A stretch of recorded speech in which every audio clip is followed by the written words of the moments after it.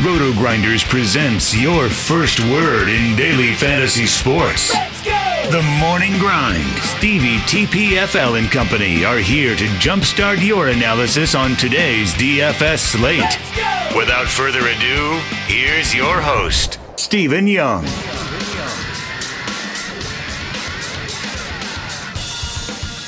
Hey everyone, welcome to the Roto Grinders Morning Grind podcast. I'm your host, Stevie TPFL. It's Friday, it is October 18th, it's 2019, and we're going to talk some NBA. I know you guys are excited for the NBA season. I get messages every single day asking about NBA, when we're going to do an NBA podcast, when we're going to talk some strategy, yada, yada, yada. Well, today's that day. Today is the day that we're going to talk some NBA strategy. We're going to go over some big, lineup moves. We had some questions on Twitter. We'll talk some scoring, stats, and stuff that we like, but I'm joined today by Kyle Murray. I almost called you Kyler Murray, and I it's funny because the first time we had done a podcast together, I said that I would try not to do it, and I almost did it like right off the bat here. Yeah, it happens a pretty good amount of times now. I mean, I'm kind of accepted at this point. I'm okay with it, so it's always good to be called Kyler Murray rather than something else. So I'll take it. I saw your tweet the other day. You were like quoting, finally they got it right. Yeah, I was surprised because I thought it would take a little, less time, but they tagged me in one that was actually about him. So they caught up to me finally on Twitter. They can tag you all you want, right? Isn't that the thing? Like, just keep tagging me. That's fine. Yeah. Give me some free followers. That's fine with me. Yeah, seriously, I'll take it.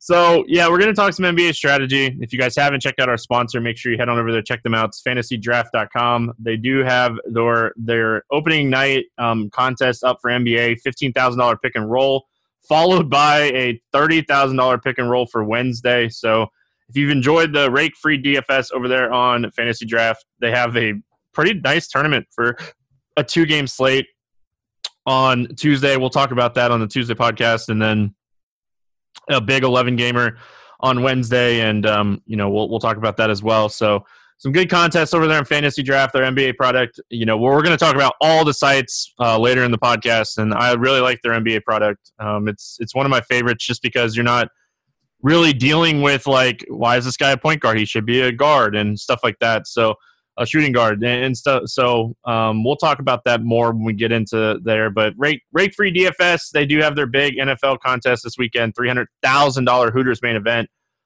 Big double-ups, 3-entry max stuff, plenty of stuff to play over there on Fantasy Draft. So make sure you're checking them out. Let's just get started here with maybe some just general NBA strategy talk. And we could talk, this is kind of like, we can mix strategy talk with the stats that we like and stuff. And, my favorite thing, obviously, everybody has their favorite thing that they look at, but my favorite thing is usage. If a guy doesn't have a lot of usage and he's playing 40 minutes, who cares? So the biggest thing to me when I'm breaking down a slate and I'm looking at players, usage is just one of those things that a guy has to have some usage. And does his usage increase with the guy out? What are your thoughts just on usage? And, just give me some general NBA talk here. Yeah, so obviously, especially when you look at the higher price guys, usage is huge. It kind of shows you how often the guy has the ball in his hands. And, it's just kind of the key indicator for volume in NBA. So, for football, you got targets and carries and touches. And that's kind of what usage determines for NBA. It shows how often the guy has the ball in his hands, and that's how you create fantasy points. So it's obviously huge. When you find the cheaper guys, usage is going to go down. That's just kind of how it is naturally. So you have to find other indicators of how he can be successful and how he can, make value when it's a cheaper player. But overall, yeah, I totally agree with you. Usage is huge, and you can't have a guy who is, priced at, $8K or higher or, even expensive beyond your certain belief and have low usage. That's a huge part of NBA DFS, and it's definitely a key indicator of what production the player is going to produce. So, yeah, obviously, usage is important. Minutes, anybody that you're going to hear talk about NBA, minutes are king.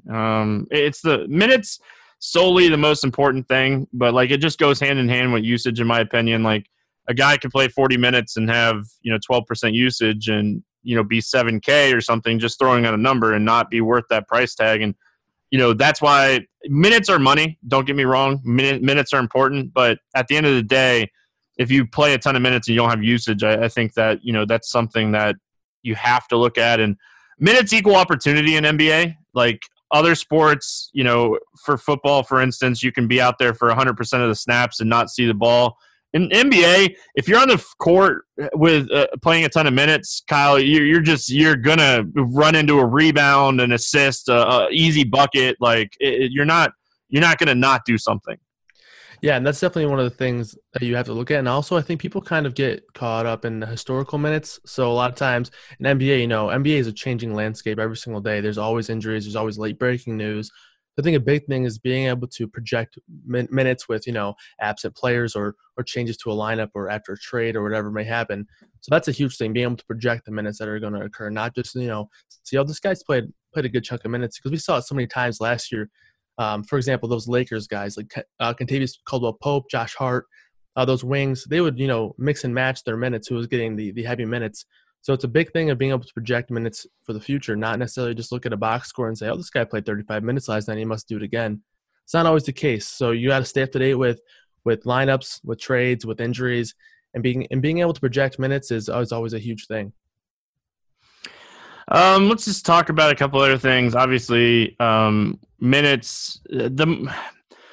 Minutes are important. Usage is important. Injury news. How much more, NBA is all about late-breaking news and injury reports and stuff like that, paying attention. And, we head here into the first week of the NBA season, and, projecting minutes is going to be very important heading into the first couple weeks of the season. And I think that, you gain edge there, paying attention to the games and watching games. I think the first couple weeks is, where you can really gain an edge. But, let's just talk.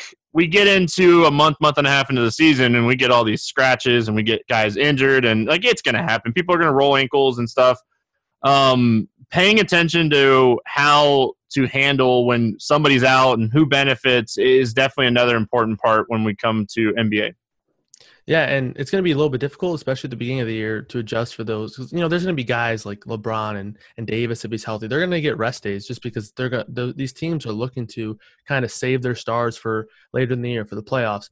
So adjusting to a minute projection or lineup projection in the early parts of the year is going to be difficult. But like you said, that's why it makes keeping an eye on those rotations so much more important at the beginning of the year. Because we're going to touch on it later, but the roster changes were just massive this year. So many big names switching teams. So it's going to be definitely crucial to keep an eye on those rotations and kind of get a feel of what coaches are doing, who they're playing guys with, like what kind of lineup mixes and matches they're doing, what kind of rotations they're running out there. That'll just tell you kind of what's going to happen in the future, and it'll help you be able to project those minutes, which is obviously huge.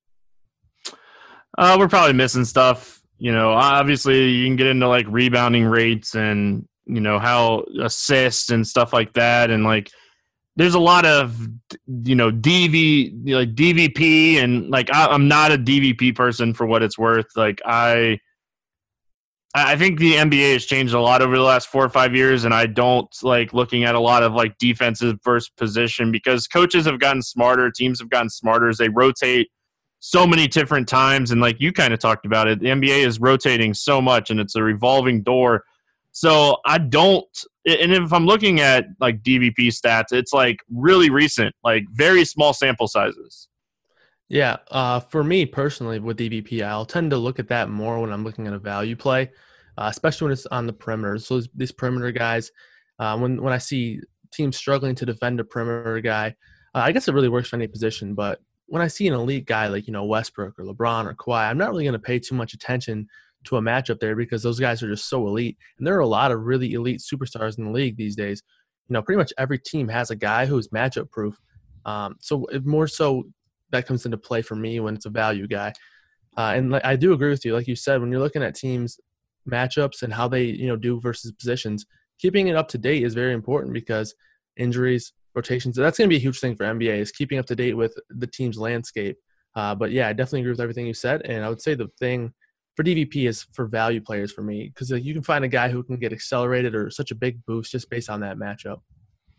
Yeah, potentially a guy that, shoots a lot of threes against a team that's bad at guarding the three-point line. I think that is, that's more important. Teams that give up a lot of threes, like, was it Houston last year that, like, I think it was Houston last year that they just got absolutely torched by the three, and like you could just play like high volume 3-point shooters against them as potential value plays, like JJ Redick type plays and stuff like that. So to sum up a lot of what we're talking about, one of the easiest stats to use is fantasy points per minute.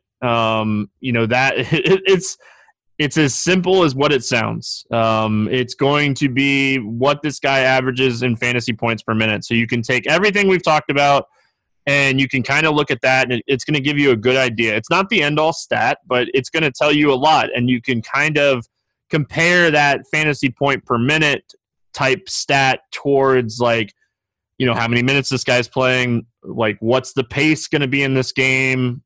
Pace is very important, and pace is usually, I think the average in the NBA was like 98 something last season. So like getting two teams over average of pace, and it's simple math too. To do pace, you just add up everybody's pace and divide it by 30. It's very simple to do in Excel. So pace, fantasy points per minute, the cheating way to do it is usually look at high Vegas totals. Yeah, definitely. Pace is huge. Pace is honestly probably the first thing I look at.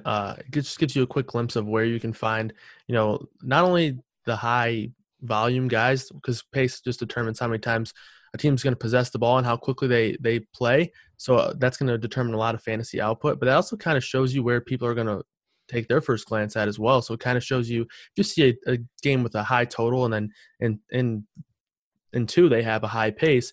A lot of guys are going to have their eyes on that, so you'll kind of find some chalk there. But back to points per minute, fantasy points per minute for me, that's a huge one for me, especially when you are looking at guys, for example, Marvin Bagley and Harry Giles. Those are two guys that had extremely high fantasy point per minutes, but they were low minutes guys. So you can find value guys who, probably aren't going to see 30, 35 minutes a game, but they could, go out there 20 to 24 minutes. And if they're, a point and a half fantasy point per minute guy, that's a huge value to have right there. And that's kind of what Bagley was, especially last year. He was a guy I was playing a ton last year when the sites just weren't pricing him up enough. So I think that's a really good way to look at it. You can find guys who will go low owned because they're not necessarily getting a ton of minutes, but when they're a high fantasy point per minute or a high usage guy while they're on the floor, that kind of offsets those low minute totals. Yeah, and finding value in the second unit is always good. Guys that have the really high usage unit or really high usages with the second unit, like Jabari Parker is like one of those types of guys where when he's on the floor, when the starters aren't on the floor, the ball's in his hand a ton, and his usage goes up so much more. So paying attention to that, using NBA stats and stuff to kind of look up that kind of stuff. Court IQ is very important when it comes to that. But yeah, like I love finding my value plays in the second unit, and they're always lower owned because people hate getting that zero for the first 8-9 minutes of the game, and I'm perfectly fine with that. Like we find some second unit guys that play the entire second and fourth quarters and come in earlier in the first and third quarters. So like we're getting guys that are on the court for 6-7 minutes without starters, and they're getting all the usage, and then they're staying on the court. So you just have to kind of find those guys. And like you mentioned Bagley, high fantasy point per minute guy, is because he's getting a ton of usage when some of those starters went out there. And like this first month of the season, that's where your edge is finding those guys like who are going to be second unit leaders and high usage guys in the second unit, and those are where you're going to find your GPP type winning value plays. Yeah, definitely. I think one stat that kind of goes overlooked is the offensive and defensive ratings. I guess for fantasy purposes, defensive rating only kind of comes into play when you're trying to figure out who the guy you want on a roster is going to be, across from on the court. But I think that just really shows how efficient a player is on the court. And the offensive rating, you can find that on, I think, NBA.com with their advanced stats section. And then you can find a net rating, just kind of see how efficient of a player they are. You can find a stat like true shooting that accounts for pretty much everything you could assume, really. The type of shot a player's playing or taking, and then like what kind of matchup they have. So true shooting percentage is something I use a ton. But overall, I think the main ones are the ones we touched on so far. And I definitely agree with you. Finding a guy in that second unit is huge because, like you said, they're instantly going to go overlooked just because of that. And you can find guys who get massive usage rates. One guy that stuck out to me last year was Lou Williams. He was getting insane usage, and he was getting up in the 30 minutes for most games and just scoring a ton off the bench. And he was consistently under-owned just because he was coming off the bench. So one last thing, I guess, before we kind of move on and we'll talk some sites and scoring and stuff. I think one of the most so I use Vegas in NBA more than I use it for any other sport. And I don't really love Vegas for baseball. I tend to agree a lot with Vegas for baseball. Good pitchers against bad teams usually are going to be high favorites. And like that, there's no value. There's not a ton of value in that typically for me in baseball because I'm agreeing a lot with the lines. And football, I don't mind looking at Vegas, but like Denver was favored against Kansas City tonight and sharp money was on Denver. So like the stuff like that like throws me off in football all the time. But NBA – looking at NBA totals, it tells us a lot about potential games, and I feel like NBA is where I'm using Vegas the most out of any other sport. Yeah, Vegas is a huge indicator of just how fast-paced and how high-scoring a game's going to be. And I think I really like to find the value plays in these high-total games. I agree with kind of what you said about how you can leverage those ideas that Vegas has more compared to in baseball or in the NFL.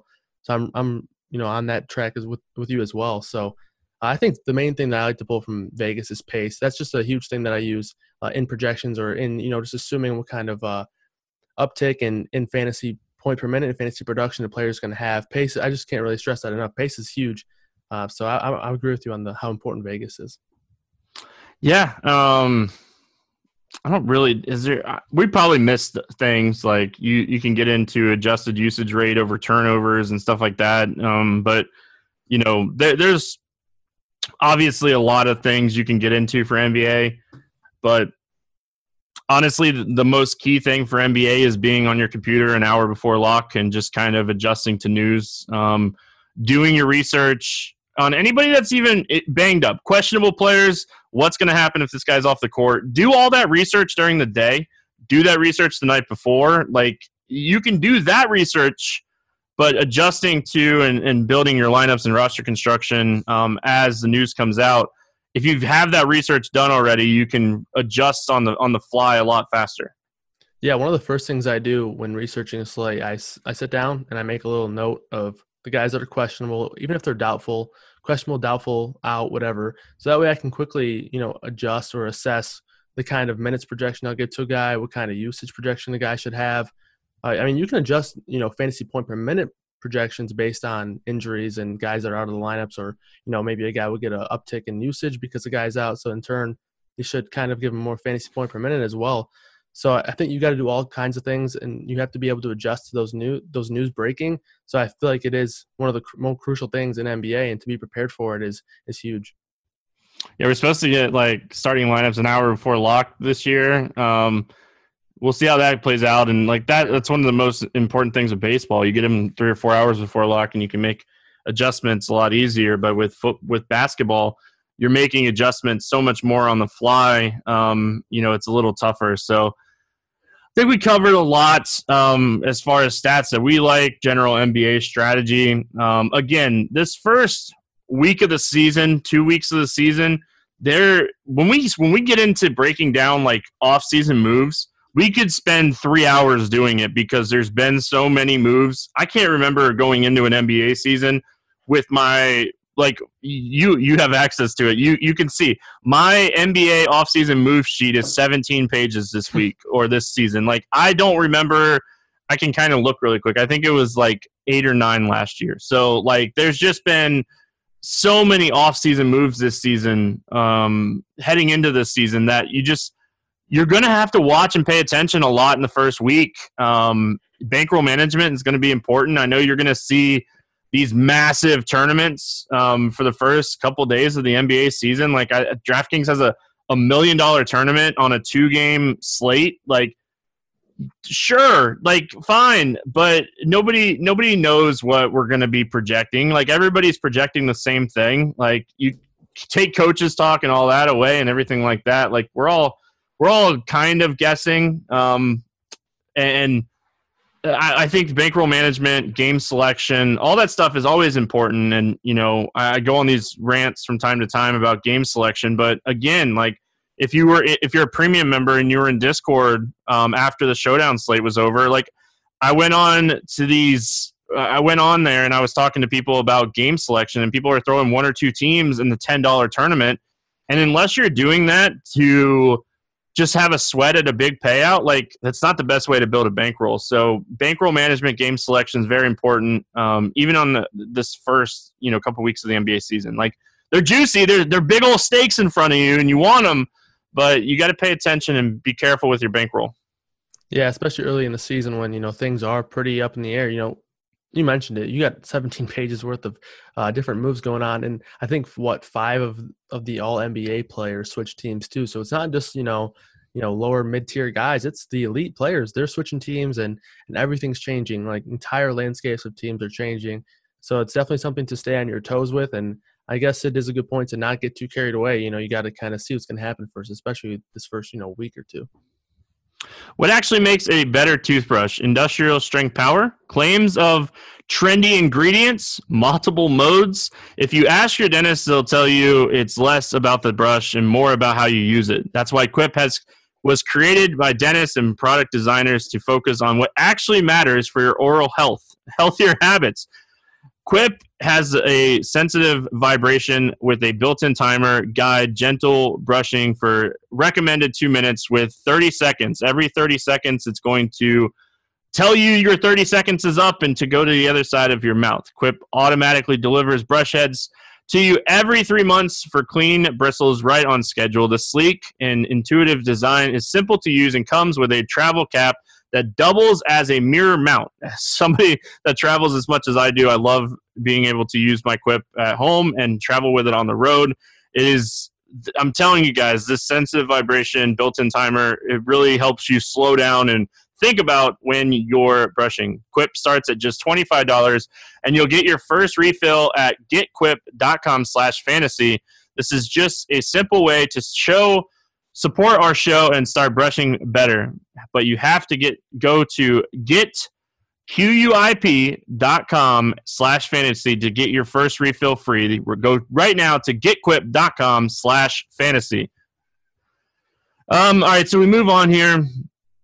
Scoring, late swap, non-late swap, knowing which site you're playing on and roster construction on those sites is certainly important. We'll start here with our sponsor site, Fantasy Draft. Fantasy Draft, there hasn't been an announcement but for right now, as far as we know, we're heading into the season with no late swap. And the most unique thing, a lot of the scoring on Fantasy Draft is very comparable to DraftKings. But the unique thing about Fantasy Draft, you play 3 guards, 3 forwards / centers. So you could play 3 centers if you want, and you get 2 utility spots. So when you're playing on Fantasy Draft, you can really load up on, big guys and take advantage of this, roster construction. Yeah, I think you kind of get the best of both worlds here because you don't necessarily get guys with, dual position eligibility, but you can, kind of figure out where you want to play a guy. You can find a guy who is in the forward / center spot, which it's easier to kind of organize. Those are kind of what I like, kind of selfishly, I guess. So you'll see a guy who's a power forward. Zion will be a power forward and center on DraftKings, but on Fantasy Draft, he's just either a forward or a center, whatever one it may be, but you can plug him into both spots. So I really like that, how you're not really kind of racking your brain with what players are eligible where. So I like that. And obviously scoring is nice. You get pretty much everything you want. The bonuses are really cool. And like you said, you can pretty much do whatever you want here. You can play those high-priced guys, get them in whatever position that you really want. And I like that there's just one position eligibility. Yeah, and, there'll be nights that there's like 4 or 5 centers that you want to play, and you can play them all on Fantasy Draft. There'll be nights where we're like, man, we got to play a shooting guard tonight, and you don't have to on Fantasy Draft. So, I think taking advantage of the rake-free, the big tournaments that they're going to have, and all this stuff, always no late swap. There's plenty of different ways to get your edge over there on Fantasy Draft. So, again, the scoring on DraftKings really close. to fantasy draft. So let's switch on over to DraftKings here. And, as far as I know, I really haven't seen any updates on DraftKings changing anything. So going into the season, it sounds like it's going to be a lot of what we have had. They added the utility a couple years ago, and, pretty much the scoring, point and a half for an assist, 1.25 for a rebound, 2 points for a steal, 2 points for a block. They give double-double bonuses and triple-double bonuses. So, like, Russell Westbrook has been the triple-double guy for how long now? So it'd be interesting to see if he hits that bonus. But, scoring and roster construction on DraftKings is about, I would say, about as normal as you're going to get. And, that's coming because we've been playing so long on this site. Yeah, everything's pretty standard. And then if you prefer late swap, this is a good way to go. The real thing with late swap here is you got a lot of guys on the West Coast with those two LA teams being pretty stacked this year. So you're going to have to deal with – and then in turn, you got a lot of guys who have that load management kind of weight hanging over their heads, like Kawhi, AD, LeBron James. All guys could be rested on any given day. So when you're looking for late swap, DraftKings might be a good place to go. Yeah, like really, honestly, we're going to talk about FanDuel next, and like there'll be nights that you probably, maybe you're going to dinner after lock or something. You don't have that, ability to late swap. So you're looking more on like a fantasy draft or a FanDuel. There'll be nights where you're like, all right, the wife is working, the kids are sleeping. I have all the time in the world to adjust to everything, and maybe other people don't, and they're still playing. I'm going to play on DraftKings or Yahoo tonight. So, we have options, and as DFS players, that's fantastic that you have options. So the biggest thing for me on DraftKings compared to like a FanDuel is like the eligibility. Like you're playing one of the point guard, shooting guard, small forward, power forward, center, but then you're getting like the freedom of playing just a guard, a forward, and a utility spot where, we go over here to FanDuel and you're playing two of each and one center. I really would love to see a utility spot on FanDuel. I've been saying it for so long. I feel like the positions are the positions that we have to deal with and everybody has to deal with, and people complain about it. But I feel like the positions are wrong so much. A utility spot would be interesting. But, FanDuel, I know you play a lot on FanDuel. They've changed a lot. Like, this is not a site that we're going into the season where it's the same. Last year we had the lowest player dropped. This is one of the Twitter questions that we had too, so we can kind of just touch on it now. How are we going into the season approaching FanDuel, with no low score drop now? Yeah, I think the main thing is you kind of have to put emphasis on getting the bang for your buck at pretty much every position. Now, you don't really have that luxury of completely punting one or two, sometimes even three positions in hopes that, on NBA nights, you're going to find guys who are the easy value plays. And, last year, I think you had a really nice luxury of being able to fade those guys. So, like, for example, last year when we would see Kyrie sit and we would see Terry Rozier get up 75% owned, you could fade him there. Like, he was, 4,500, you could fade him because if he was going to be a drop, or maybe that's not the best example because you're not really playing him in hopes of getting a drop. But if you found a guy who's going to be super popular and you're not necessarily confident he's going to be your score, it's an easy fade there because you don't want to drop the same score that everyone else is going to do. So now this year, I think you kind of get turned into a direction where you have to consider playing those chalky value plays more. And also you have to consider value up and down your lineup. Now you can't just worry about throwing in two studs and then just making everything else fit. You gotta consider, is this guy who's maybe 7.5, is he a good value too? So it's not all just about pure raw points now. I think it's more about value at every single position and every kind of pricing range. Yeah, I think you summed it up really nice. I think unless pricing is just really screwed up or we have these like insane value plays, I think we're going to see more balanced type of lineups win tournaments on FanDuel compared to DraftKings and other sites this year, just because of the roster construction over there being different than, every other site. I think that we see balanced teams. So if you're a person that plays cash games, Kyle, I think there's going to be nights that we see cash game lineups take down tournaments because of not having that opportunity of punting 3 guys, hoping 2 of the 3 hit, and playing all the stars on the slate. So I think it changes a lot. I think it takes people, if you played on FanDuel last year, I think it takes people a while to adjust. And like, you can gain a nice edge by finding that right balance in roster construction at the beginning of this year. And I know you play a ton over on FanDuel, and I know you probably have already thought about that. Yeah, definitely. I think so. Last year, I don't think people necessarily caught on to what the drop score did until some people didn't even really catch on ever. But people didn't really catch on to where you could use it as a correlation player or in different ways. It wasn't necessarily just saying, oh, if this guy gets 0, he gets 0.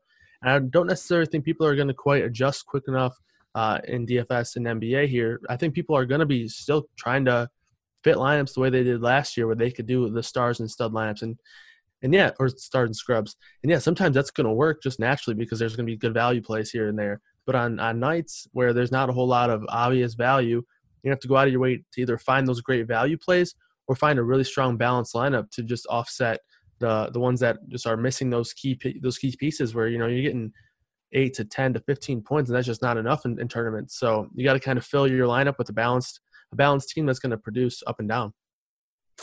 So we make our way over here to Yahoo to kind of round out the big 4 sites right now. And when we look at Yahoo here, it's kind of a mix between FanDuel and DraftKings. Like this would be the first season that I played on Yahoo. I'll be playing pretty light until I kind of get where I want to be roster construction wise over here. But, it'll be the first season because Florida hasn't been able to play. So you're getting a point guard, shooting guard, small forward, center, but you're also getting guard, forward, utility, kind of like DraftKings. But when I'm looking at the scoring, it's really similar to FanDuel. So you're kind of getting a mix of the sites here on Yahoo. And, being somebody that's never played on Yahoo before, I kind of like this idea. So I'm hoping their pricing is strong.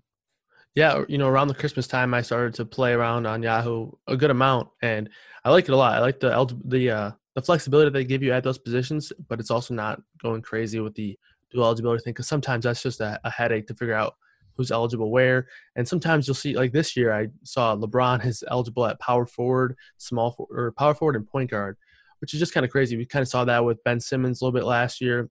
Luka had the crazy dual eligibilities. So that when those get kind of crazy, I kind of prefer the sites where it's just people are stuck to one position, and then Yahoo gives you the flexibility to play a utility guy, play a forward, and play a guard. So I like that a lot. Yeah, to kind of sum up Yahoo, it's FanDuel type scoring with DraftKings type roster construction, and there's late swipe. Or so, in FanDuel position eligibility where they're not 5 positions, it's not ever that many. I just, you can – most of the time it's 2, and so we had a bunch of questions on Twitter. Let's go over some Twitter questions here, and then we'll just kind of briefly go through teams and talk about it here for a few minutes. Twitter question 1 here: when you're playing cash games versus GPPs, can you stack and game stack in cash? I love game stacking in tournaments. But, if you game stack in cash and that game just kind of busts, or you miss something, or somebody gets in foul trouble, like, you can set yourself way behind in cash games with game stacks. Yeah, I think I'm a person who doesn't really ever game stack in cash.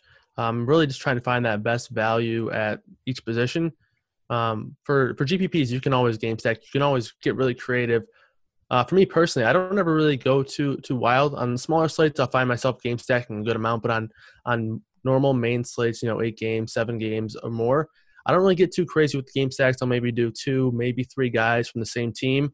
And when I do that, I really want to make sure that they have really good correlation. So, a point guard who gets a lot of assists to his center or to his power forward a lot, and then maybe bring it back with somebody because you kind of want that game to stay close.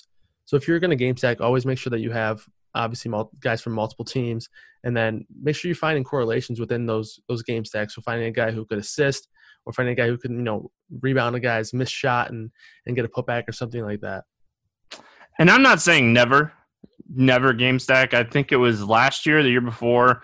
The Orlando Magic had 8 guys, and like, you know, you play. I think it was like we ended up playing like 4 of those guys in cash games just because they were all going to play as many minutes as they could handle. So like situations like that, yes, you can stack a team, but most of the time, you're probably not going to game stack in cash. But game stacking, like Kyle was explaining in tournaments, there's a lot of value to it. And we have another, you know, kind of lineup construction game stack correlation type question, and we can kind of just go into that question. You know, when you're looking at construction for game stacks, you know, you talked about it. Be correlated. Like, don't just this game has a 240 in total. I'm just going to throw 5 guys at it. That doesn't work. Like, it might work one time out of the year, but correlation, just like a quarterback wide receiver correlation, finding that correlation in NBA, and it could be different correlations, but, you know, trying to find that correlation where you're going to get maximum production from your stack is important. Yeah, I think especially, I guess when you kind of are considering the elite guys. So, for example, last year with the Thunder, you could really play Westbrook and George together any given night just because of those two are pretty much the only two, you know, controlling anything on that team. But when you are looking at guys who are, you know, mid-tier, even value tier. So an example that pops in my head was last year with the Knicks with, you know, Alonzo Trier, Kadeem Allen, and Moutier. When those guys were all kind of playing together, it's really hard to game stack those guys or stack those guys up because they eat away at each other's production. You know, Allen and Trier probably aren't going to play a whole lot of minutes together. Same with Moutier and Allen. So you kind of got to pick one of those guys, or maybe 2. I probably wouldn't even recommend 2. So you want to make sure that you're correlating guys who aren't eating at each other's production, and in turn finding guys that positively correlate. Yeah, and like game stacks are not always going to work, but we saw game stacks start to hit more and more last year than any other year. And, you know, I think that it's going to be a trend that we're going to see more and more this year. And, you know, slate IQ and, you know, using stuff like that. And, you know, am I using a 3-1 stack? Am I using a 2-2 stack? Am I using a 3-2 stack? And like, I think slate size and stuff like that matters too. Like on a 5-game slate, I think a game that scores 20 points higher than any other game on the slate is going to be, you know, definitely much more profitable than a 12-game slate where 5 or 6 guys busted the slate production-wise. So I think knowing which types of big slates and stuff are important as well. Yeah, I think the smaller the slate, the more viable game stacks really are, because, you know, it kind of is kind of understated, I would say, but no one really looks at it too much. But it happened a few times last year where it could be a 3-game slate and you want to play it.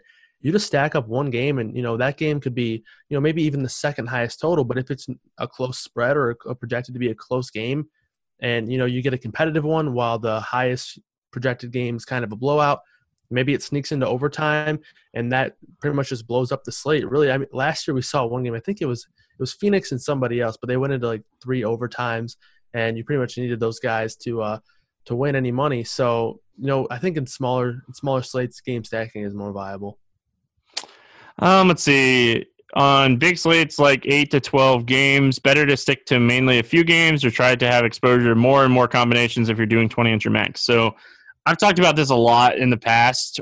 The 20-entry max stuff, I personally like to build around a core of plays and just kind of mix and match. I do a lot of 20-entry max. Like I play a lot of single-entry stuff for NBA, and then I'll roll out like a 20-entry max build just to kind of have a little bit more fun. I play them more for fun than anything else. They usually have really high top-heavy payouts. So I think that, first of all, if you're trying to build a bankroll, 3-entry max, single-entry stuff, probably a better way to do it than the 20-entry max stuff. But I like to build around the core when it comes to those big slates and just hope that my core hits. Yeah, definitely. I think if you're trying to build that bankroll, and even if you want to play GPPs with, you know, maybe a little bit more, I guess, you know, treasure at the top of a payout, you can stick to smaller tournaments. You can find a tournament with less than 100 people, less than 150 people in it, and you can build a bankroll that way. I would agree that, you know, 3-mans or you know, 50-50s are a better way to do it. But if you wanted to stick to GPPs, you can find contests that are good contests to get in and good ways to get your money in.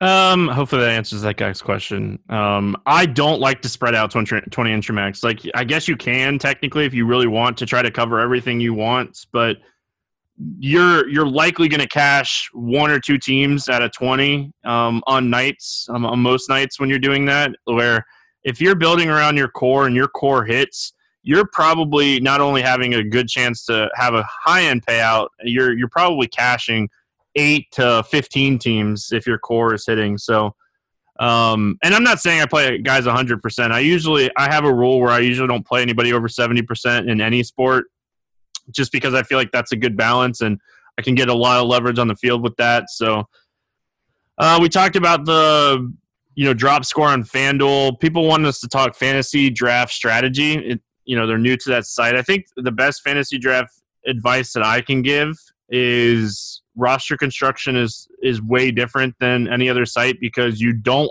have to play a shooting guard. You can play, all the usage point guards, all the blocking, easy rebound centers. Like, I typically, to be honest, usually end up with 2 to 5 centers on my team almost every night on fantasy draft.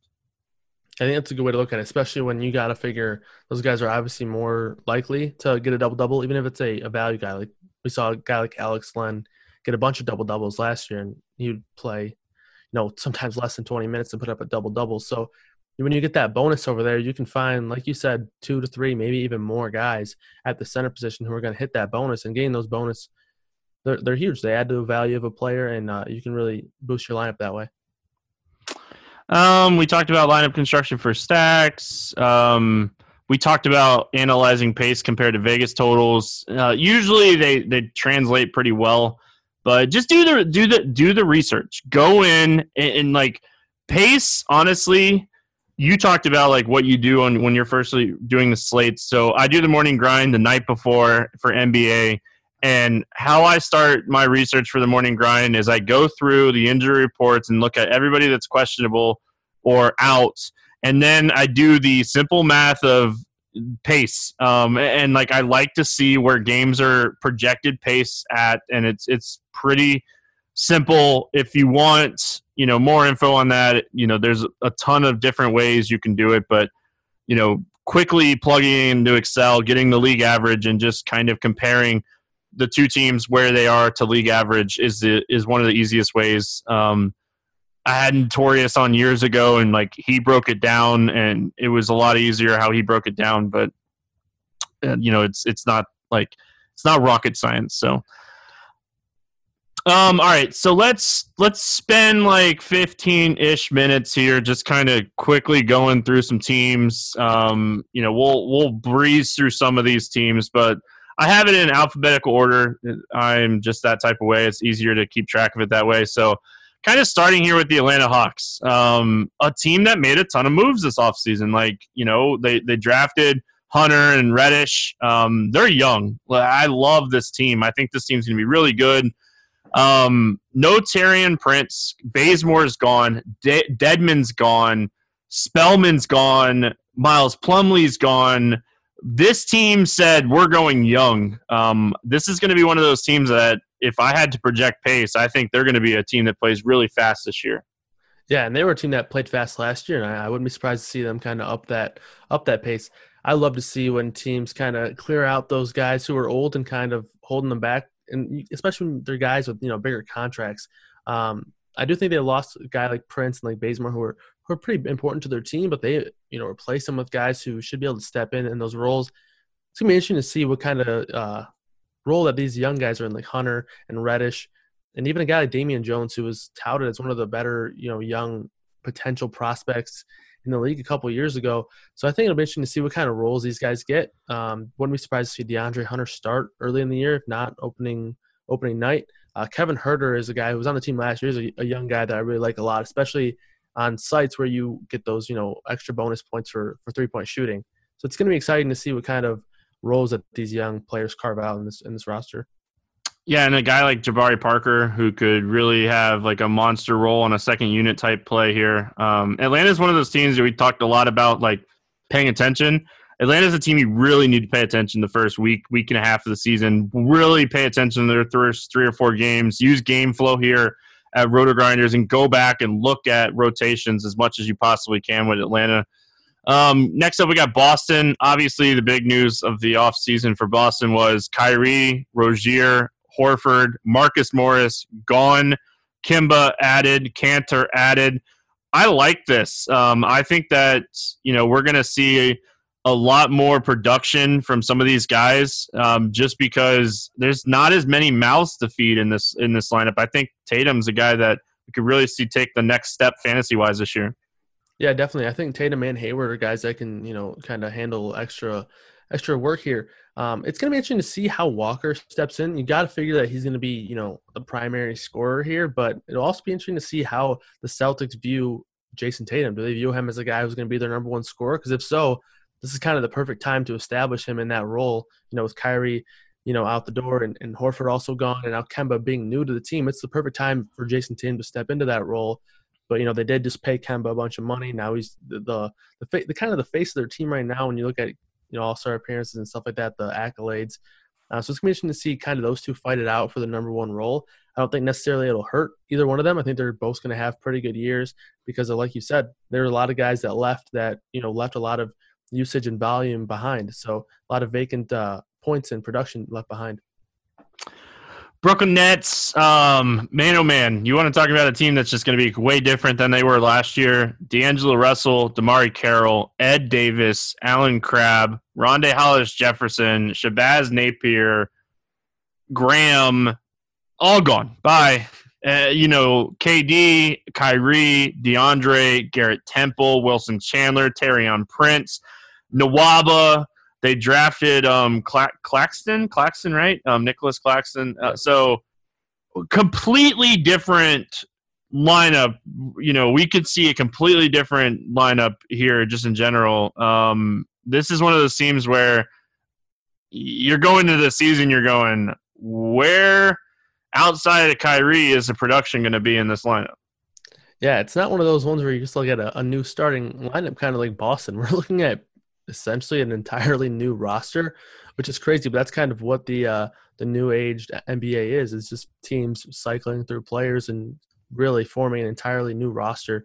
And like you said, I do think it's going to be interesting to see who steps up. I think Karis LeVert is a guy who steps up pretty big. I think he's going to be very important, especially with Durant out, I would assume, the entire year.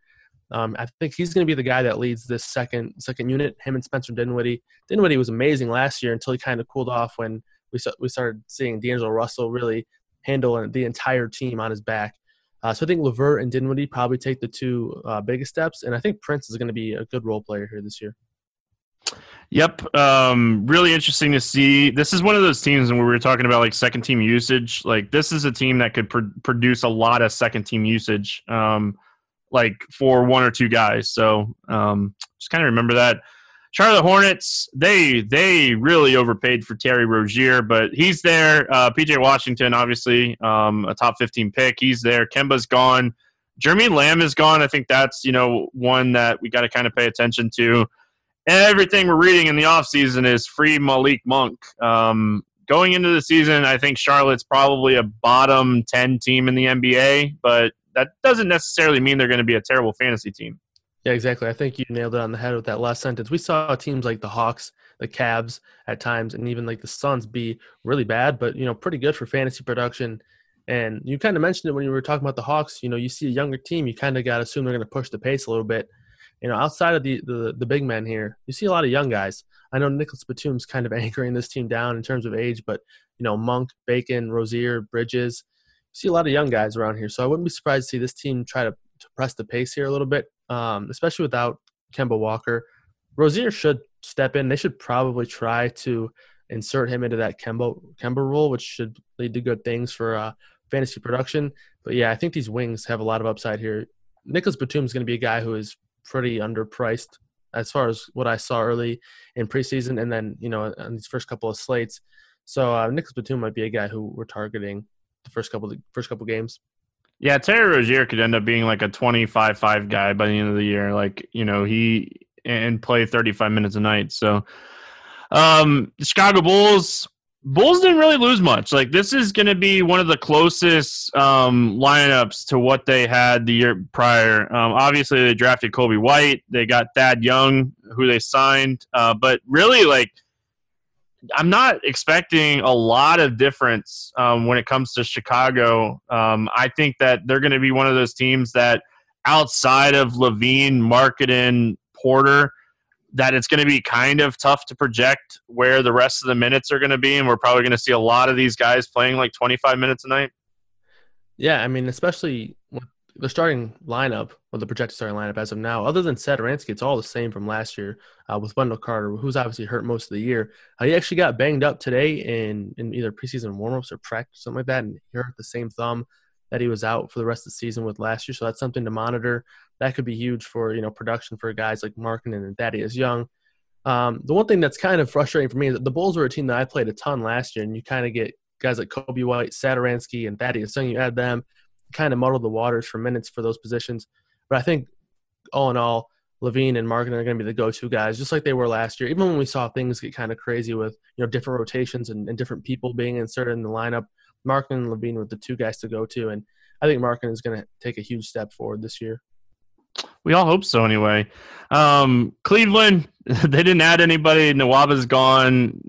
They finally waived J.R. Smith. Cameron Payne is gone. They had obviously Darius Garland, which Garland's interesting because they have Sexton. Like, they are both young point guards, so it'll be really interesting to see. But I think there's going to be nights where we're going to have some really solid production from, Cleveland, depending on, does Kevin Love stay healthy?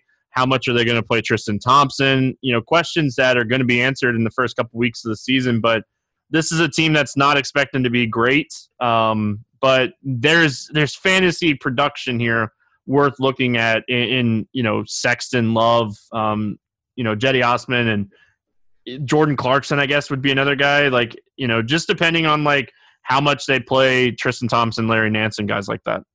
Yeah, I think a big thing to look at for me is see what kind of minutes Darius Garland got or is going to get, because we saw Colin Sexton get a lot of run last year being a rookie. Sometimes we see teams shy away from, getting that rookie guard or that rookie any position, really a lot of time on the court. So it'll be interesting to see what kind of things they do with Garland here. John Beilein's the head coach here now. He's a big defensive guy and a big three-point shooting guy. So I expect the three-point opportunities to go up. So that'll benefit some guys like Jetty Osman. Jordan Clarkson should probably take some more three-point attempts. That'd be interesting. But in turn, they're probably going to try to slow down the pace here, maybe push it with the two guards. But when you got Kevin Love and Tristan Thompson on the court as well, that's probably going to slow you down a little bit. So I think the biggest thing for me to look at is to see how much time they're giving to Darius Garland. I expect it'll probably be a good portion of their minutes, and I wouldn't be surprised to see them try to get him in at the two guard and work him in there that way. So that's going to be the exciting thing to look at for me at the early part of the year. Yeah, like it'd make a lot of sense if we get like Sexton and Garland out there and then like Clarkson off the bench and like he be that second unit guy. But Dallas Mavericks, they added a couple pieces here. Boban, Seth Curry, Dirk retired, Trey Burke signed with Philly. But honestly, we're coming into Dallas this season just kind of excited for Luka and Porzingis playing together. We talked about like game stacking with correlation. Like, that's a correlation I want. Like Luka with his ability to pass and score and rebound, and Porzingis' ability to score. Like, when we get them against high-paced teams, bad defensive teams, like those are the types of correlations that we were kind of talking about. Yeah, man, Porzingis, in my opinion, is just a superstar, and we haven't really been able to see him in that light the past, year or two because of injuries and nagging injuries even before he was out for the entire year. So Porzingis is a guy I'm really excited to see him healthy. I don't know if you saw any pictures of him, but apparently he's put on some muscle and he's like jacked now. So that's even better. Yeah. So I think Luka and Kristaps Porzingis are going to be the two guys that I'm going to be playing a ton of. They played Washington in their first game of the year, and we all know how bad defensively they were last year. And the only thing they really did was, go out and add Isaiah Thomas, so that obviously won't help them on the defensive front. So I think these Dallas guys will be really interesting in the first game. Denver Nuggets, we can kind of quickly go through Denver here. They're going to be pretty much the same team. Trey Lyles is gone. Isaiah Thomas is gone.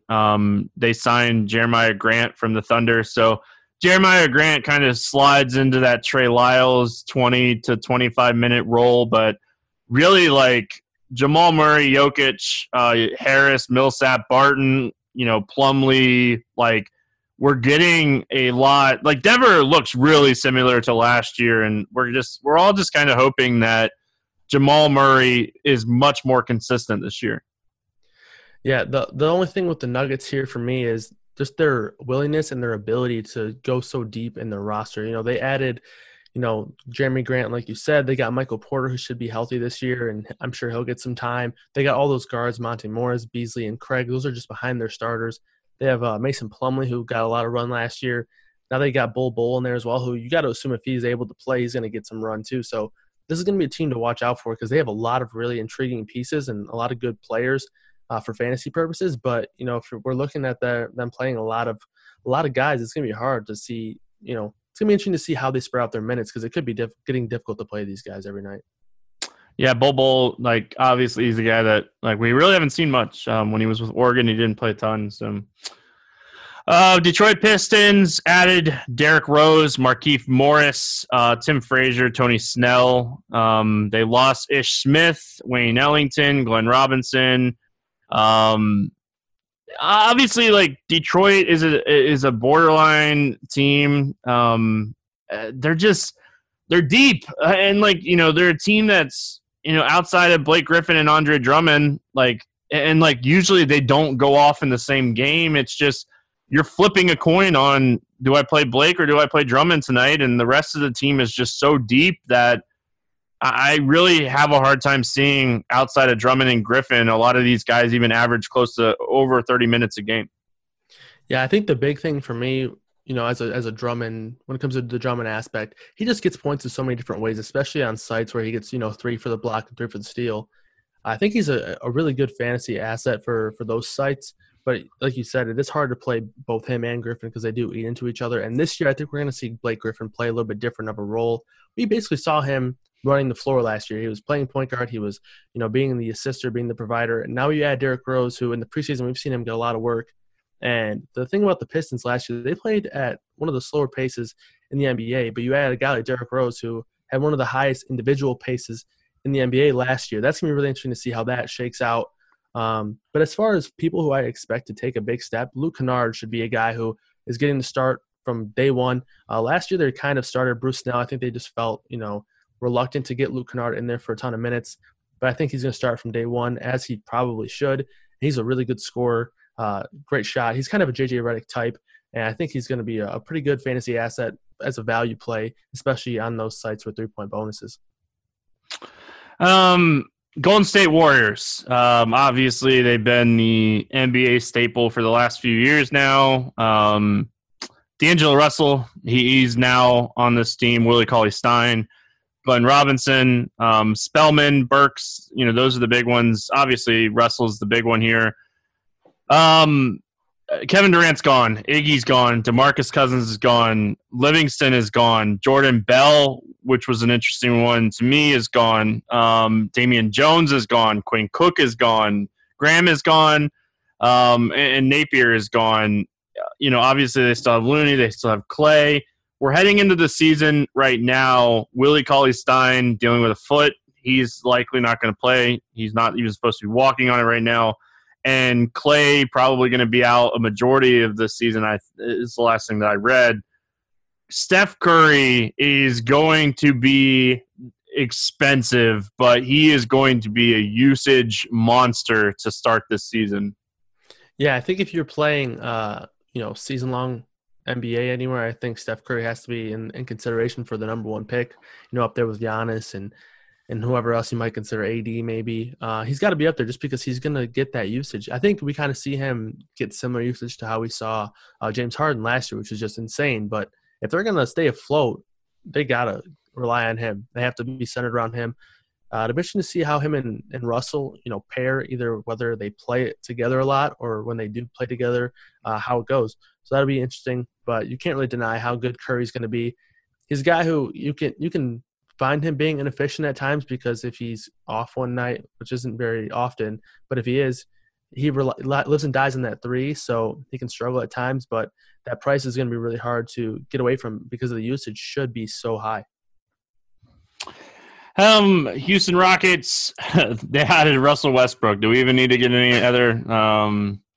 Obviously, they added Russell Westbrook. Chris Paul's gone. That's the big news here. They signed Ben McLemore. They signed Tyson Chandler. But let's just be real here. Like, this is going to be a team where they probably have the best chance of having 4+ guys average over 30 minutes a game. James Harden, Russell Westbrook, Clint Capella, PJ Tucker all play a ton of minutes. Eric Gordon, if they use him off the bench or if they start him, however they approach Eric Gordon, like, they're going to be a team that uses their guys in minutes, but it really going to be interesting to see how the production works with Westbrook and Harden playing together. We kind of saw it last year and the years past with Durant and Curry playing together where they've kind of just crushed their fantasy value, but looking forward to kind of paying attention to this one. Yeah, definitely. I think I saw a report a couple days ago where D'Antoni said he wants to have 2 of Westbrook, Harden, and Gordon on the court at the same time. So right off the bat, you might assume that, yeah, these guys are going to get huge minutes, but you got to assume that's really big for Eric Gordon, who we kind of saw him playing with and without Harden a lot last year. But if you kind of assume that he's going to be on the court the same amount of time as Westbrook and Harden, his minutes are going to be huge this year. So I would expect that to be pretty important for Gordon. It's definitely interesting to see Westbrook and Harden, how they work, because we saw Westbrook and Harden play with stars before, but Paul George and Chris Paul are both really good players off the ball. So that's going to be a lot different with Westbrook and Harden both being guys who kind of live with the ball in their hands. So that's going to be interesting, but there's not really a whole lot of depth here. So I think these starters are going to be the main, providers for us here. PJ Tucker's pretty much always a good value because he plays so many minutes and he does so many different things, as long as the price doesn't get up there too much. But yeah, I do agree. I think it's going to be interesting to see how those 2 big dogs work out. All right, I said 15 minutes to break these teams down. We're going to go way over that. Indiana Pacers, we'll kind of speed it up here a little bit. Indiana Pacers, they added Warren, which is like, this is a new look Indiana Pacers team. Warren, Brogdon, Jeremy Lamb, TJ McConnell. Collison retired. Tyreek Evans is suspended. Bojan is with the Jazz. Thaddeus Young to the Bulls. Wesley Matthews gone. Kyle Quinn gone. This is a new look Pacers team. It's going to be very interesting to see how these guys play together and how long it takes them to play together. But this team's solid. When we're looking at teams in the East, this team's solid. Yeah, I really like this team a lot. It's going to be interesting to see how Miles Turner does a whole year without Victor Oladipo, without Collison. He's going to be, kind of the biggest name here. But I think Domantas Sabonis is going to be a huge fantasy asset this year. The thing that was killing him last year was Thaddeus Young was just playing a lot of minutes over him. He's not going to have that cap on him anymore. He should be a 30-minute guy. And then Malcolm Brogdon should finally get that usage that he's kind of been dying for over in Milwaukee. And I think he's going to be the main guy on the perimeter here for the Pacers this year.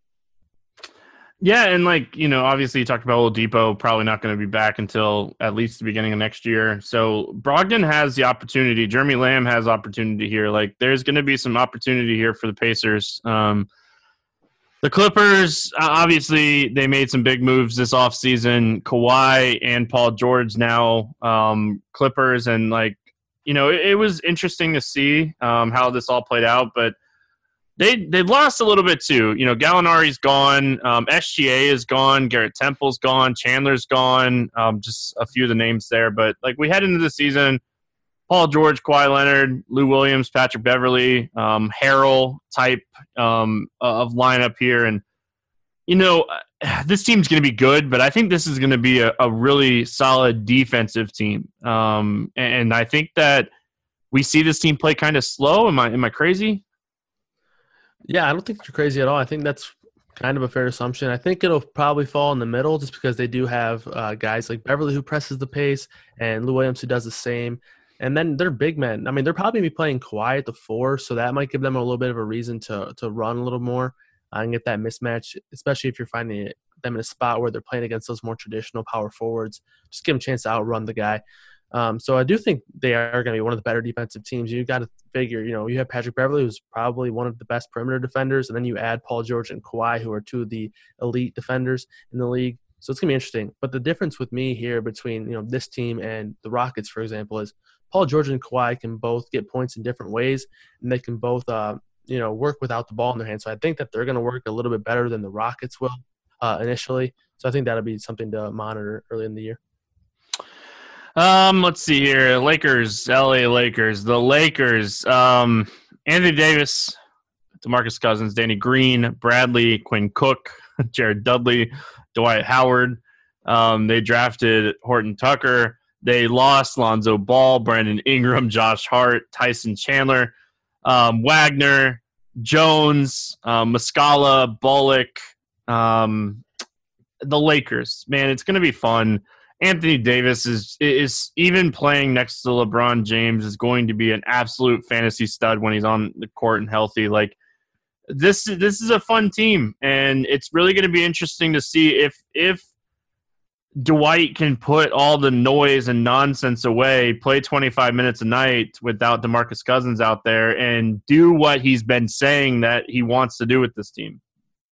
Yeah, definitely. I think the big thing with them not getting Kawhi is it left them without a lot of really good depth. So like we see teams like the Lakers or the Clippers who have pretty good depth, like the Nuggets who have pretty good depth. This team is kind of just LeBron, Davis, and some role players, but not a whole lot of depth, and definitely not a whole lot of reliable depth. So I think LeBron and Anthony Davis are just going to absolutely feast this year, pretty much all year. But the only thing here is to worry about that load management thing. But if they're on the court, they're going to be monsters. Memphis Grizzlies, this team stinks.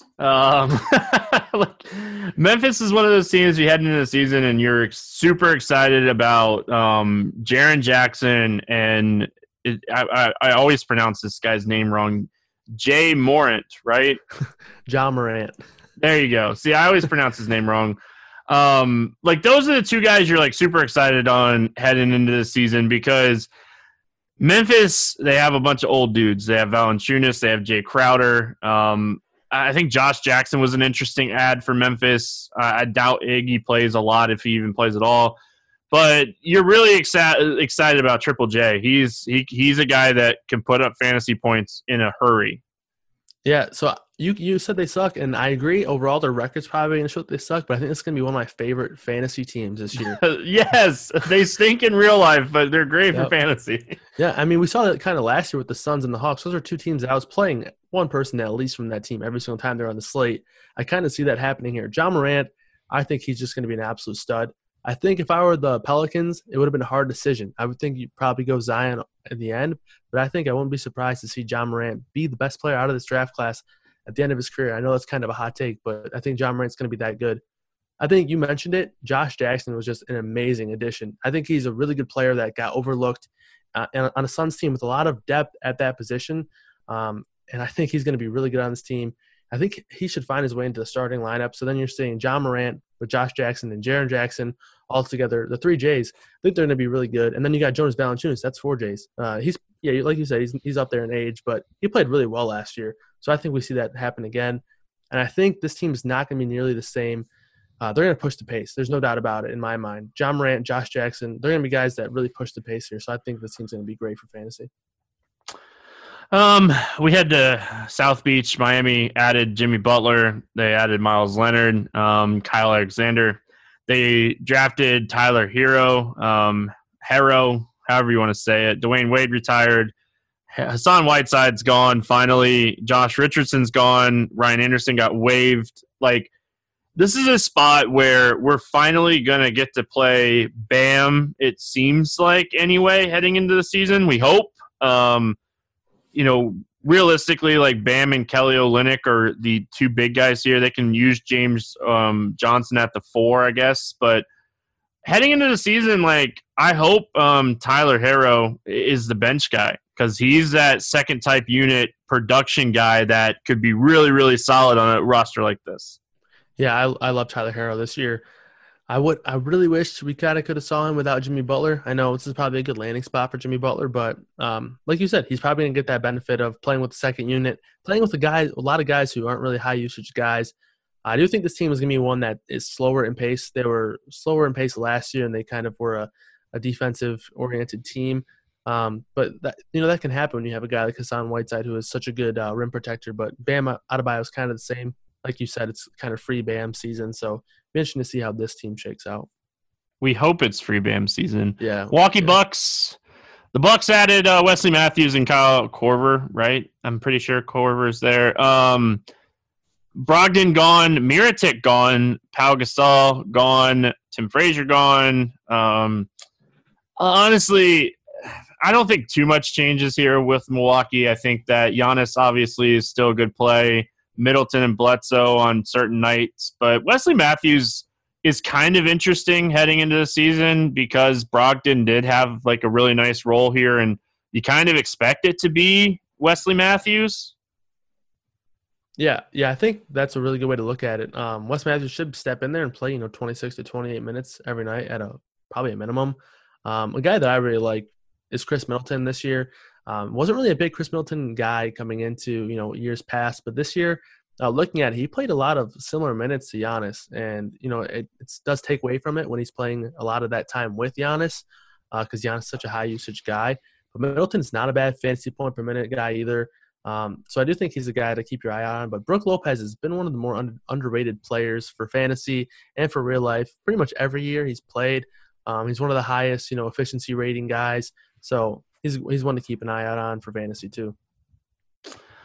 Minnesota Timberwolves, they did add, a lot of like secondary pieces here.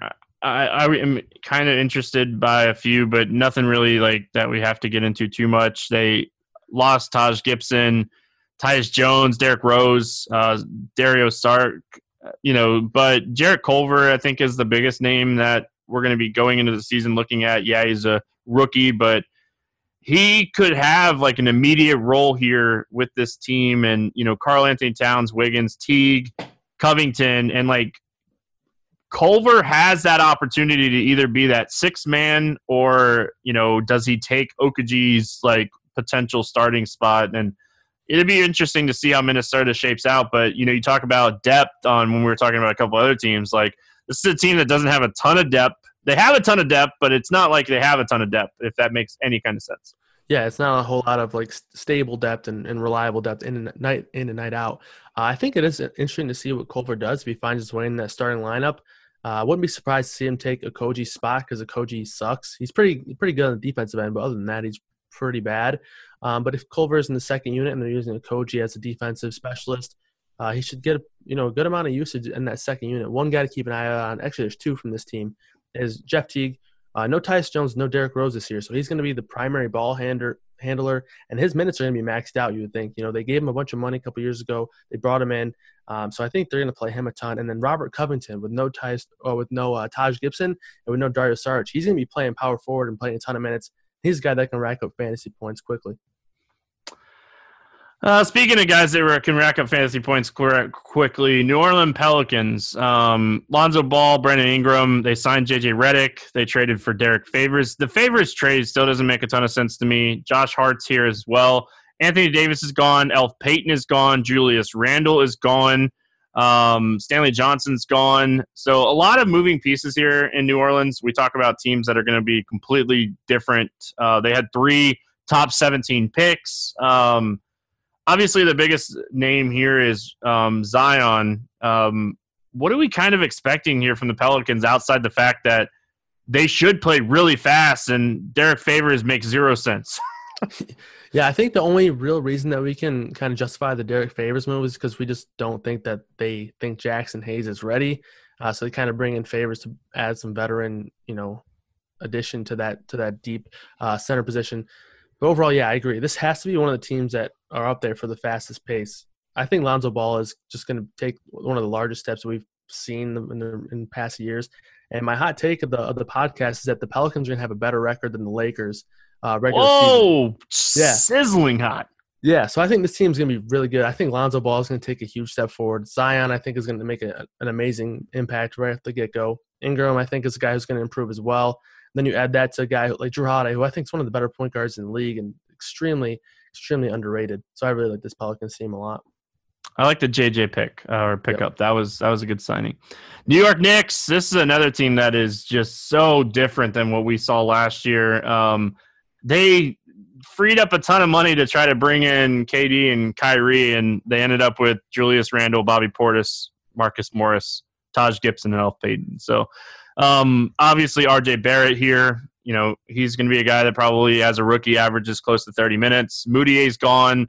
Hazonia's gone. Vonleh's gone. DeAndre Jordan's gone. Honestly, looking at this team, I'm probably most excited about Julius Randle, just potentially getting 30-plus minutes a night on a team where Julius Randle, when he gets 30-plus minutes a night, he's just a stud. Hopefully Kevin Knox stays healthy. They have a lot of good young talent on this team. It's just, can they put it together, and how long does it take them to put it together? May it be this year? May it be 2 years? We'll see. Yeah, don't sleep on my Michigan guy, Ignas Brazdeikis. He's a monster.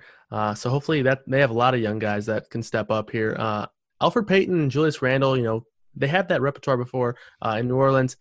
The most confusing thing for me looking at this roster is kind of figuring out how they're going to shake out minutes with Payton and Dennis Smith.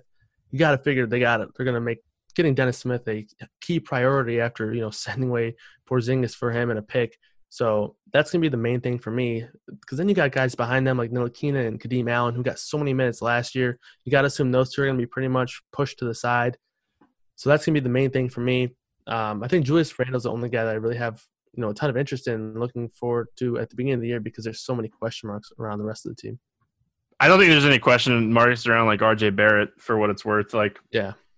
He's their face of the franchise, I guess, just because of the namesake and all that draft stuff. But yeah, I think Julius Randle, Dennis Smith Jr., Barrett, Kevin Knox is a good basketball player if he can stay healthy. So the Thunder, talk about teams that are just in full punt mode.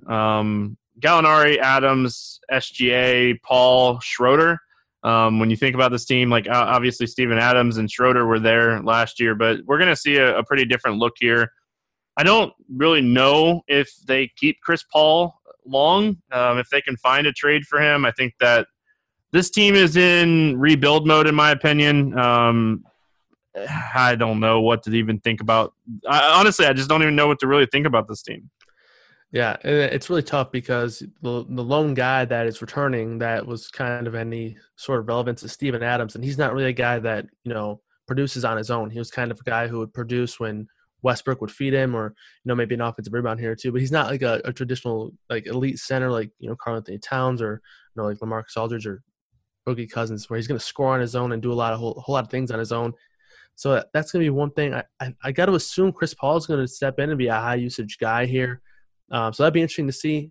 And he might not even be on the roster very long. If they are able to flip Chris Paul again and they get another pretty solid return, that would just be an elite GM move here, an elite rebuild move. So Thunder are definitely going to be in peril. Hopefully Paul or Schroeder are high usage guys that are valuable for fantasy. Yeah, and if they're able to move Paul, I think SGA becomes a guy that, you could really see kind of have a better year. My Orlando Magic, they brought in Aminu. They really didn't lose much. This is really, honestly, the Magic are really close to what they were last year. I think that we see potentially Jonathan Isaac could potentially take the next step here, but I think when you're looking at the Orlando Magic, you're probably looking at Vooch, you're probably looking at Gordon, and I think Isaac is sneaky play, but Fultz, I guess, is the biggest question mark. I live here right outside of Orlando, and we're hearing a lot of good things when it comes to Fultz, and he's going to be interesting to see just kind of what his pricing is heading into the first few games. I think they play him. DJ Augustine's the other point guard. Who are you going to play? Yeah. I don't know. I'm biased. I'm a Magic fan. Yeah, I mean, I think I liked Markelle Fultz, coming out of college into the league, and then to see him kind of go through that, the yips, I guess you would call it, was definitely odd. So I definitely wouldn't be surprised to see him, get it back together and become a guy who you can play in the second unit as a guy who's a high usage guy. I think last year the main guy in that second unit was Terrence Ross. So I definitely wouldn't be surprised to see Markelle Fultz step in and take some of that away from Ross. Vucevic is just always one of the better fantasy plays. He's always overlooked at the center position because there's usually a guy like Cat or other big names around him, and he always goes overlooked, and he's always a beast. So keep your eye out on Vooch, and hopefully he can repeat last year. We head to Philly. Pretty close. Butler's gone, Redick's gone. I think those are the two big names. McConnell kind of filled in some roles there, but Josh Richardson is really interesting here, heading to this gap of Jimmy Butler and JJ Redick kind of being gone. Like Richardson could move into like a 30 to 33 minute type of role here. It'd be really interesting to see. Like, are we going to see Al Horford play like the 4 with Embiid play the 5? So it's going to be interesting to see here what this lineup looks like. If Tobias is getting to play the 3 and he gets the flexibility of playing the 3, like he could destroy some of the 3s in the NBA just because of his size and stuff. So Philly, I think, is going to be a really good team. But honestly, they're a team that you're probably going to be able to project a lot of the minutes pretty easily. Yeah, I do think that the minutes will be, pretty top heavy. But the big thing for me is it's going to be hard for me to determine the usage and where to put that early in the year. Good luck. Yeah, especially I'm really concerned about what they're going to do with Embiid. I assume he's going to be, the same kind of guy, but they gave him a lot of days off last year. So now adding Horford, that kind of flexibility is easier for them to do. I think the one guy that's going to be, counted on night in, night out, in that same role he was last year is Ben Simmons. And that's mainly because he wasn't necessarily a go-to scorer. He was the facilitator of the team, pretty much only scoring in the paint. Maybe he added a jump shot this offseason. We'll have to wait and see on that. Fingers crossed, I guess. But yeah, it's going to be interesting to see how some guys step in, how Horford and Richardson, come into and step into this mold here. Yeah, Ben Simmons is one of those guys that, has triple-double upside when he has good games. So, yeah. The interesting thing, too, is, like, they added Greg Monroe and Kyle O'Quinn. So, like, they could give Embiid days off when they need to, and they probably will. But Philly's playing for the playoffs. They're not, that's fine with me. Phoenix Suns, oh, buddy. Man, oh, man. Like, there's been some teams that we've talked about where I've really agreed with some of the moves, but this is one of those teams where I don't, love the moves they made. I hate the fact that they traded TJ Warren away, Josh Jackson away. Like, these are guys that, I think had upside. I love the fact that they traded Holmes away, and we could see Ayton play 30-plus minutes a night this year. But they added Ricky Rubio. They added Dario Saric. They drafted Cameron Johnson and Ty Jerome in the first round. Obviously, Phoenix is about one guy or two guys technically, because Ayton, but Devin Booker is the guy here. He's going to be a high usage guy. I'm really excited for Phoenix game stacks, but I think when we look at records, they're going to be a team that's not going to be very good. Yeah, Devin Booker was one of the guys I played probably most last season. The thing for me here is Ricky Rubio's coming in, and he's going to play point guard. So Devin Booker played a lot of point guard last year. Interesting to see if he gets the time with the ball in his hands, because he had pretty good assist numbers last year. So that'll be interesting. I do agree with you about the TJ Warren thing. I would have agreed with you a little bit less if they had kept Josh Jackson. Getting rid of both of them is kind of odd to me. But I think Kelly Oubre is an amazing player. I think getting him was just an amazing pickup, and that's probably part of the reason why they got rid of those two.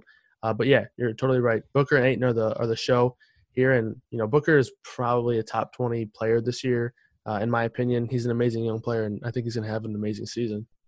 Ayton, if he stays healthy, he's another guy that could have a monster fantasy year. And Dario Saric, if he plays 30 minutes a night, he's a guy that fills the stat sheet. So a lot of different ways you can look at Phoenix. Portland, they signed Whiteside with a trade, that big trade that went down. They signed, they traded with Bazemore as well. They did sign Mario Hezonja and Pau Gasol. They lost Aminu, Cantor, Curry, Turner, Harkless, Layman, and Leonard. You look at this Portland team, and obviously Damian Lillard, CJ McCollum are always interesting. The thing that is we're going to see, are we going to get consistent minutes out of Whiteside? Even if it's 26 to 28 minutes a night, are we going to have those consistent minutes? Because, they still have Zach Collins there. Nurkic is I don't know how long Nurkic is out for still, off the top of my head. But, is Whiteside going to get consistent minutes is my biggest, question mark going into the season for Portland.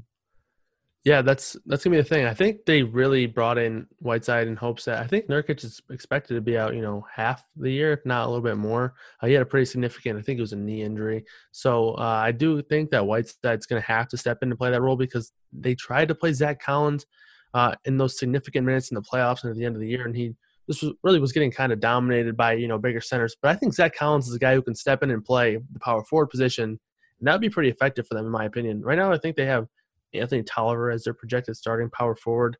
So that's obviously not ideal. I think we see Zach Collins get a lot of time at the 4, if not even start there. He's a guy that can stretch the floor. He has a decent three-point shot.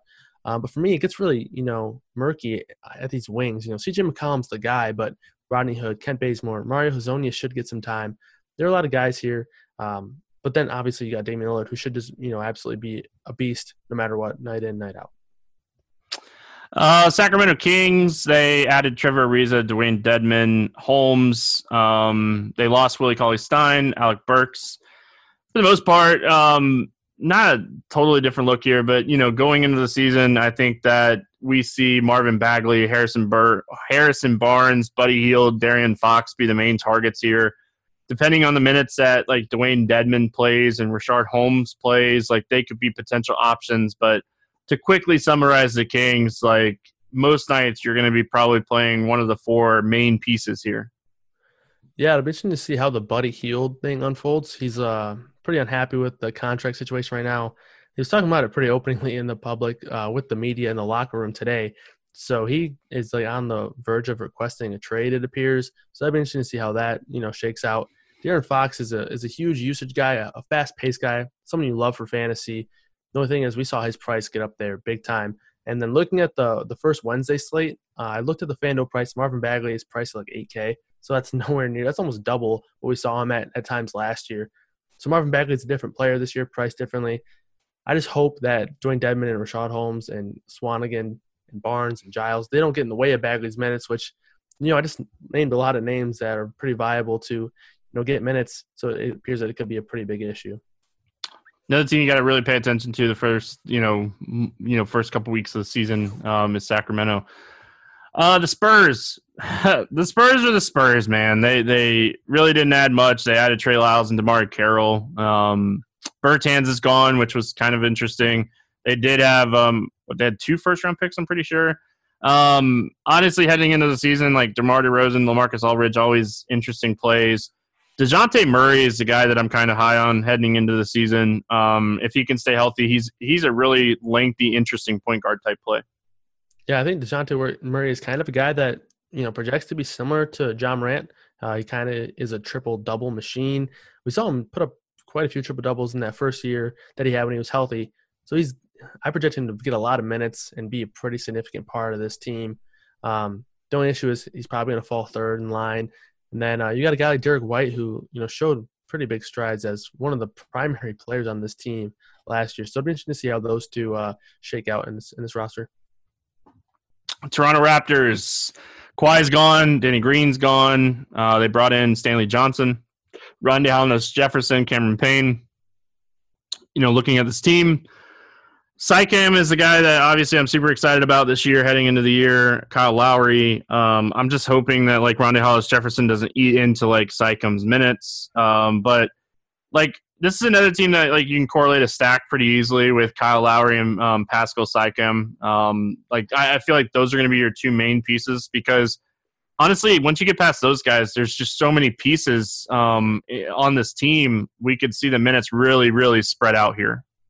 Yeah, definitely. I mean, just looking at this roster, the shooting guard in the small 4 position with Norman Powell, Onin OG, is what I call him, Stanley Johnson, and Patrick McCall. Those are like 4 like the wing wasteland guys who people have wanted to play in DFS the past years, and they just haven't really panned out.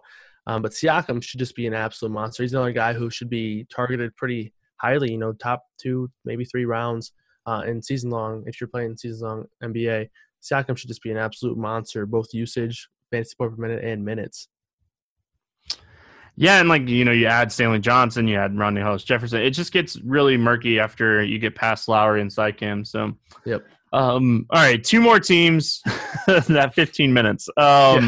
Utah Jazz added Mike Conley, Bojan Bogdanovic, Jeff Green, Ed Davis, Emmanuel Mudiay. They drafted a couple guys, but outside the first round. They lost Derek Favors, Kyle Korver, Ricky Rubio. This is a team when you head into the season, I'm super excited to play all the Donovan Mitchell here because when you look at this team, where's the usage? And this is a team where I feel like the usage, you can really predict Mitchell to get a ton of usage because Rudy Gobert is not a high usage guy. Bojan is not a really high usage guy. Mike Conley is a guy that can get a ton of assists. Joe Ingles is an assist guy. If they end up playing Jeff Green like 25 minutes a night, like it'd be on the second unit, so it won't really matter too much. But I think a lot of the production and usage on Utah is going to be Donovan Mitchell. Yeah, I think it's one of the, those exciting small market teams, like how we saw Toronto kind of surprise some people and, put up together, really good, just, real life team performances and a good season. And I do agree, Donovan Mitchell should be the main focus of this offense. And if he's not, that'd probably be because Mike Conley is. So I think those two are the guys that you're kind of going to want to target. Rudy Gobert is, normally a pretty good fantasy option because he's never really priced too highly because that offensive usage isn't too high, but he's a really good defender. Gets a lot of block shots, a lot of rebounds, so that's kind of where he gets his value. So it's really nice to have, a guy like Mitchell and a guy like Gobert or, even Conley, where they get their fantasy points in different ways. Mitchell's primarily a scorer. Gobert is primarily a rebounder and a blocker, I guess, a block shotter, however you want to say that. But, yeah, I think Mitchell should be a stud here. And there's not really much more to say for me. Washington added Isaiah Thomas, Ish Smith, CJ Miles, Bertans, couple names. They lost Ariza, Dwight Howard, Bobby Portis, Santorinsky, Jabari Parker, Jeff Green, Jonathan Simmons. They re-signed Thomas Bryant. They Ria Huchimura. I probably pronounced his name wrong too, but heading into the season, John Wall not really expected to play. If he does, it'll be really late in the year. So when we're looking at this team, Bradley Beal, Thomas Bryant seem like guys that should get enough minutes here to be really relevant, but are they going to give Isaiah Thomas run? Are they going to give Ish Smith run? Like, who's going to be the point guard type play here for Washington is something that we're going to have to pay attention to. And Hachimura, I know I'm saying his name wrong. I don't care. Hachimura, I think it is. Yeah, like he was super impressive in the summer leagues. A lot of buzz around him, and he's a guy that, like, this team, he could get minutes. And if that happens, like, if he's a guy that, can get minutes, like, he's interesting, especially if it takes sites a while to project or to predict his pricing or up his pricing. Yeah, I think that's a really good point. And I think at the same position, Mo Wagner's another guy who has been, pretty highly touted. We saw him have some, bad highlights last year with him, getting hit in the head on a pass from LeBron and stuff like that. But overall, they brought him in for a reason. They gave up a good amount to get him, just allowing the Lakers to have that extra slot and, kind of ruining that kind of momentum they had for their cap purposes. So Wagner is a key asset I think they added. The thing I look at when I see these Wizards is outside of Beal, all of these guys are, either average or terrible defenders. So Thomas Bryant is pretty bad defensively. Bertans pretty bad defensively, and he's undersized for a power forward. CJ Miles pretty bad defensively. Beal's pretty good defensively. And then Isaiah Thomas, if he gets a start, is just terrible defensively. So this is a team that you're going to want to target players against. But in turn, they're a pretty high-paced team, so they might be playing catch-up a little bit. A guy like Bradley Beal is going to have an insane amount of usage. If Rui Hachimura gets a good amount of time, you kind of would assume he would be pretty involved. So I think this is going to have some fantasy relevance. But overall, I think the main thing for Washington is they're probably going to be your best team to target. Yeah, and, like, if you're targeting a lot of them, that means that they're going to be playing from behind and chucking. So, like, yep. I really like Thomas Bryant. I hope he gets minutes and, plays consistent minutes this year. But it'd be really interesting to see what they kind of do here at point guard to start the season. Like, is it going to be Jordan McRae? Is it going to be Ish Smith? Like, Isaiah Thomas just had surgery, I think, in the middle of September. So there's a good chance he misses the first, couple weeks of the season. So trying to predict where the point guard minutes are going to be, obviously is going to be fun because they're going to be terrible on defense. So, yeah. All right, that's it. We spent a ton of time, a lot more time than I was planning on breaking these teams down, but get it talking. You get excited that NBA is back. Kyle, I appreciate you joining me here. I think that people hopefully got a ton of great information here from us, and excited for NBA season. We'll be back Monday talking some Monday Night Football, talking maybe some NBA, but hope everyone has a great weekend, and we'll see you guys on Monday.